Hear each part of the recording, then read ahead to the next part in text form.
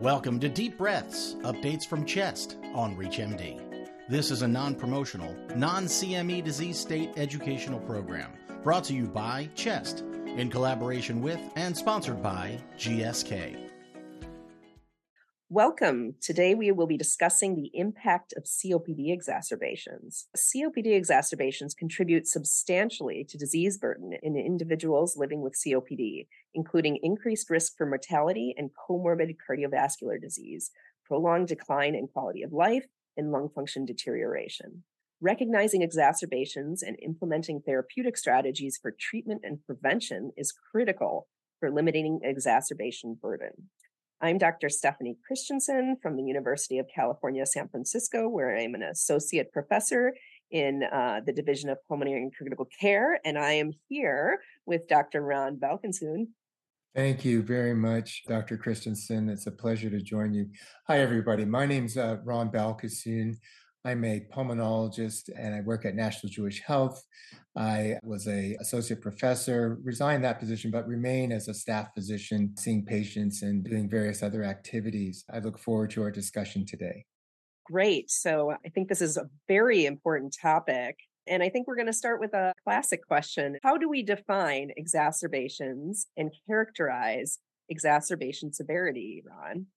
Well, as you mentioned, COPD is one of the major causes of death, and we know that it has a significant impact on society, and then exacerbations can play a significant role. But the first question we really have to ask ourselves is how we define exacerbations. And so we've used the GOLD guidelines for many years now that basically define an exacerbation is simply any acute worsening of respiratory symptoms that are beyond the normal day-to-day variations that lead to some alternative treatment. But recently, there's been some concern or question about that definition as far as it really allowing us to further clearly relate symptoms and underlying pathophysiology and what's happening for that patient in terms of inflammation with their COPD exacerbations with such a definition. And so there's been a real move to trying to change from that. First of all, we looked at what did we mean by a mild or moderate or severe exacerbation? And it really was based on essentially how the patient was managed. Simply a mild exacerbation referred to when a patient had some symptoms and they self-managed. It didn't lead to the increased use of antibiotics or systemic steroids. Whereas a moderate exacerbation was one where a patient didn't seek medical care, end up in the ER or hospitalized and was treated with steroids or antibiotics. And then the severe exacerbation was really being defined by individuals who required hospitalization, emergency department visits, or ICU stays. And that really defined these patients. But these are really very subjective, I think, criteria, which aren't really digging into what's actually happening to these patients so that we have an idea about what's happening medically to them. And so there have been moves to revisit how we define COPD exacerbations and how we try to characterize what constitutes a mild, moderate, or severe exacerbation. And so now what we're moving to is really trying to look at the ability to characterize these patients, not really based on what they're treated with, but more what are their physiologic characteristics and what are these relating to us in terms of the severity of their disease. Great. So let's keep moving on. I think this is a really important point because it really helps us understand how to treat and prevent COPD exacerbation. What puts a patient at increased risk for COPD exacerbations? Well, there's several things that we know seem to increase the risk of people having exacerbations and future exacerbations. And obviously, not everyone, but it's well recognized that a history of a prior exacerbation is the strongest predictor of individuals who are likely to have a future exacerbation. Also, we know that individuals who have decline or lower lung function have an associated increased risk of exacerbations. Some of that may be that each exacerbation causes a loss of lung function, but there's also this subset of patients who seem to be rapid decliners, and there may be something about that patient population that makes them more prone to exacerbations as well. Recent hospitalizations also, obviously, not necessarily for COPD exacerbation, but recent hospitalization itself increases the risk. And that's really pointing to the fact that so many of these patients who have COPD have significant underlying cardiovascular comorbidities that may end them up in hospital as well. We also know that if they're using their reliever therapy more frequently, that obviously predicts it. The history of comorbidities, we see so many people where they have frequent exacerbations and we find that they have silent reflux and aspiration. And you may know from the COPD gene study that one of the things that strongly predicted future exacerbations was the presence of a hiatal hernia on their CT scan evaluation. So I think reflux is a huge part, but we can't forget the importance of underlying cardiovascular comorbidity. Probably plays a substantial role in a number of the deaths that patients who have COPD experience. It's related to cardiovascular events when you look at all-cause mortality. And interestingly, depression as a comorbidity, but that, points to poor quality of life that may reflect the severity of their disease. And so that's an important factor as well. Worsening symptoms despite being on maintenance therapy is another good predictor. And then there are these other things like an increase in the ratio of pulmonary artery aorta cross-sectional dimension. If it's greater than 1, that increases the risk of exacerbations. And that may be somehow reflecting those who have evidence for pulmonary hypertension, perhaps as a sign of increased risks of exacerbations. But those seem to be some of the most salient risk factors. So we talked about what are the risk factors, but what are the consequences of COPD exacerbations? And I feel like I'm setting you up for a question here because I feel like these are very underrecognized by a lot of people, including pulmonologists, that just the consequences of COPD exacerbations can be really broad and really, really impactful. What do you think about that? Absolutely. I mean, we know that COPD is the third leading cause of death. And so the high mortality rate in this population is rather astounding. And that's all-cause mortality, again, going back to the multiple organ systems that can be affected by cigarette smoking. And again, the people who develop COPD are really declaring themselves susceptible to many of the other ill effects that cigarette smoking can cause. We know that there is, of course, the increased risk of future exacerbations related to it. High hospital admissions and readmissions as a result obviously have significant impacts on quality of life. And we'll ask a patient, well, how you're doing? And they'll say that they're fine.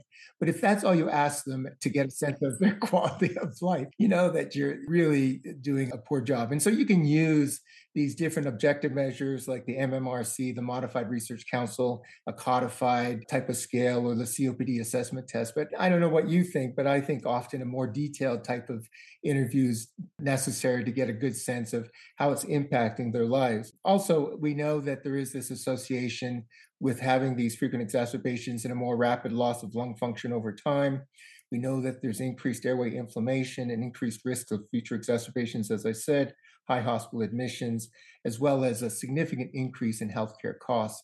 So one last question. We know that there are severe consequences to COPD exacerbations. And I think the big one that we are really concerned about is mortality. I guess some patients are really more concerned about quality of life. And I think that's very important that we need to really be thinking about that for our patients and being on the same page about what the patient cares about.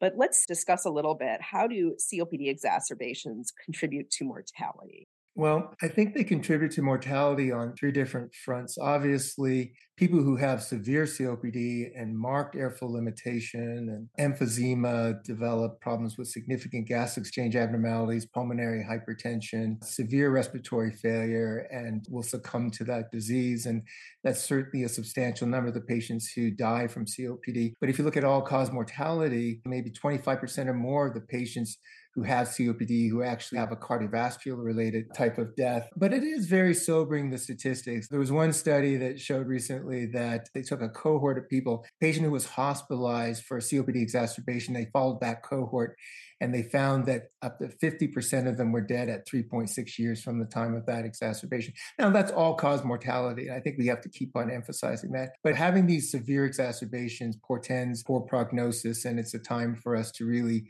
try to make sure we're doing everything we can to make patients aware of the severity of the disease and what their prognosis is, unless they stop smoking, start taking their medicines, pay attention to all their health problems, and take better care of themselves. Try not to fall through the cracks. And that's kind of on us to make sure that we're educating people. So I think that's a really important point. Well, this was a great conversation, Ron. Do you have any final points on COPD exacerbations that you'd like to summarize? I think what we've really just tried to emphasize that exacerbations have significant impact, not only for the individual, but for their families and society at large, with dire consequences, and that we need to recognize that the person who starts exacerbating could be on a slippery slope, and we need to be making them aware of how to identify those exacerbations, and we need to be aware of the importance of treating these and trying to prevent further exacerbations at the earliest point possible. How about you?